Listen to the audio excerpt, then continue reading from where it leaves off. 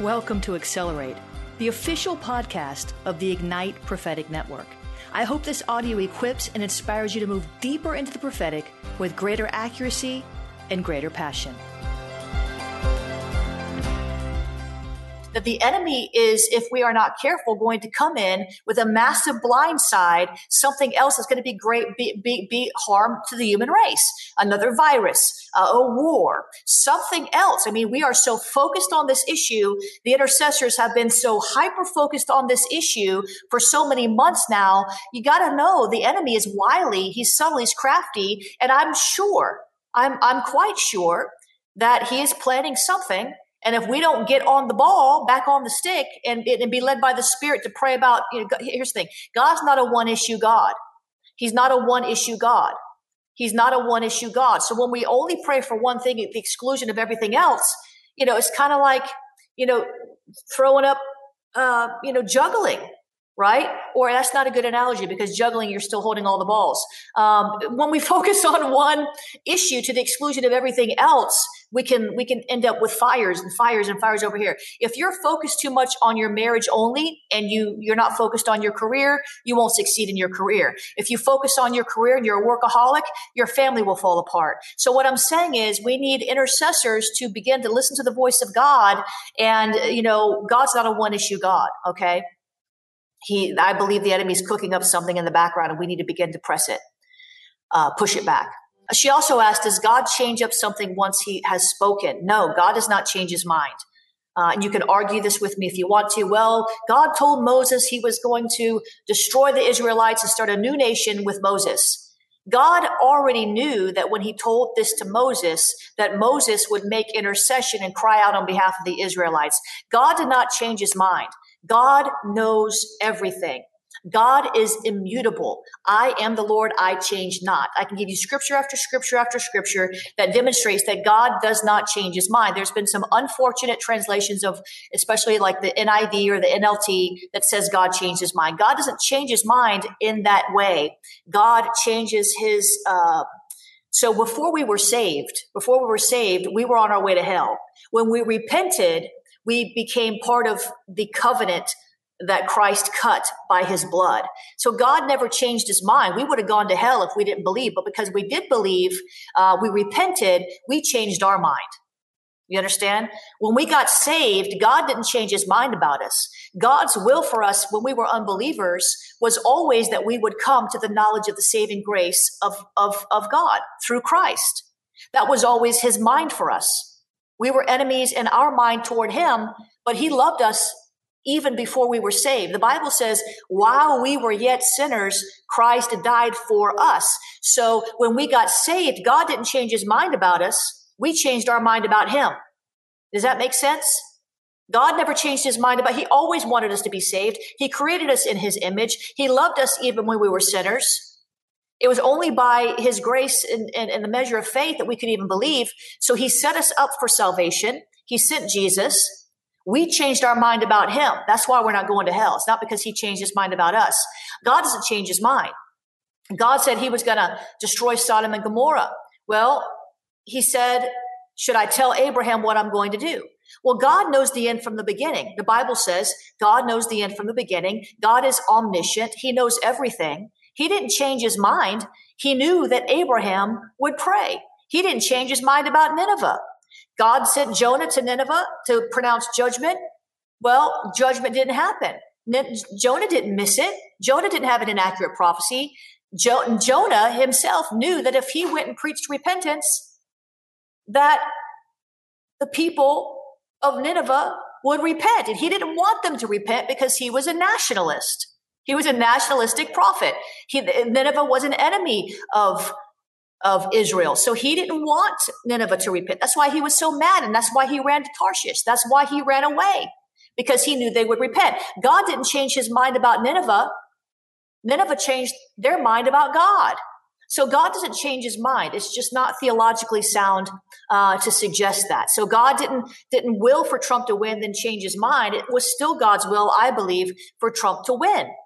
However, the people voted for Biden. But here's the thing. The prophets who prophesied this didn't prophesy Trump will win unless there's election fraud. They didn't prophesy Trump will win unless the election is stolen. They didn't prophesy any conditions, many of them. Some of them may have, but I'm talking about the extreme things we're hearing and seeing now that is leaving so many of you confused. God doesn't change his mind. There were no conditions on the prophecies. They stated it as fact. Some even said Biden will never step foot in the White House. Before the elections, most prophetic voices came out and declared Trump would be president. Precious, I think it was Emma that wrote this. I would not say most. I would stay away from that. I would say many, because I didn't prophesy it. Cindy Jacobs didn't prophesy it. Chuck Pierce didn't prophesy it. Bill Hammond didn't prophesy it. So none of the elders prophesied it. The Apostolic Council of Prophetic Elders on which I sit, not one person on that council, and there's about 40, not one prophesied it. So I wouldn't say most prophetic voices prophesied it. I would say many, perhaps some. Anyway, your question is, these prophetic voices came out and declared Trump would be president. Why is this happening in the church today? That most prophecies given don't manifest as spoken, even personal prophecies. I think that a lot of people are speaking out of their soul. See, prophecy, or it's not really prophecy if it doesn't come from God, because the spirit of prophecy is the testimony of Jesus, according to the book of Revelation.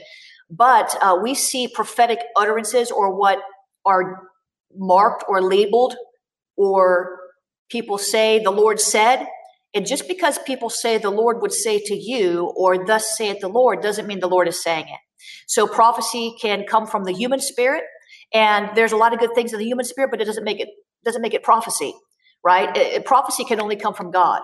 But when people release prophetic words and they're speaking on behalf of God, they could really be speaking from their own spirit. And there's a lot of good things in their spirit, right? They could be speaking from their soul, their biases, their political affections, preferences. And we see that does happen. It's not a new thing. It's happened forever. Not forever, but it's happened for a long time. And we see that prophecy can come from demon spirits. The girl in Thyatira with the spirit of divination was prophesying an accurate word to Paul, but it was coming from a wrong spirit. So, prophecies that things that God didn't say, God doesn't have any obligation to back up words that are spoken in his name just because they're spoken in his name. Okay. So, it just doesn't work that way. There's an error going through the body of Christ right now. That says that we can have a Samuel anointing that will make it so that none of the words we prophesy will ever fall to the ground.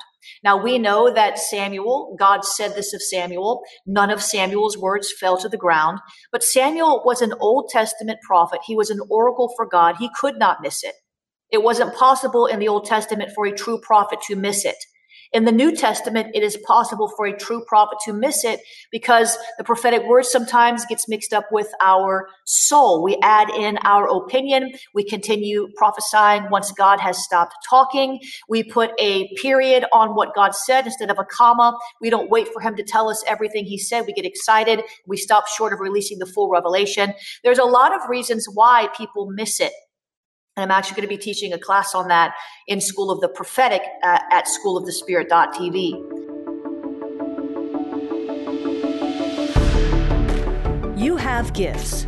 God expects you to use them. If you need training to school your gift, log on to schoolofthespirit.tv. You'll find training in spiritual warfare, prophetic ministry, prayer, seers ministry, writing, and so much more. Go to schoolofthespirit.tv today. You want to go deeper? Get equipped to overcome and walk in God's purpose for your life at Awakening House of Prayer's online campus. You'll experience an online family, preaching, teaching, and prophetic impartation for victorious living. We have over 1,000 members online, hungry for what God is saying and doing in the earth. Visit ahop.online today and join our family.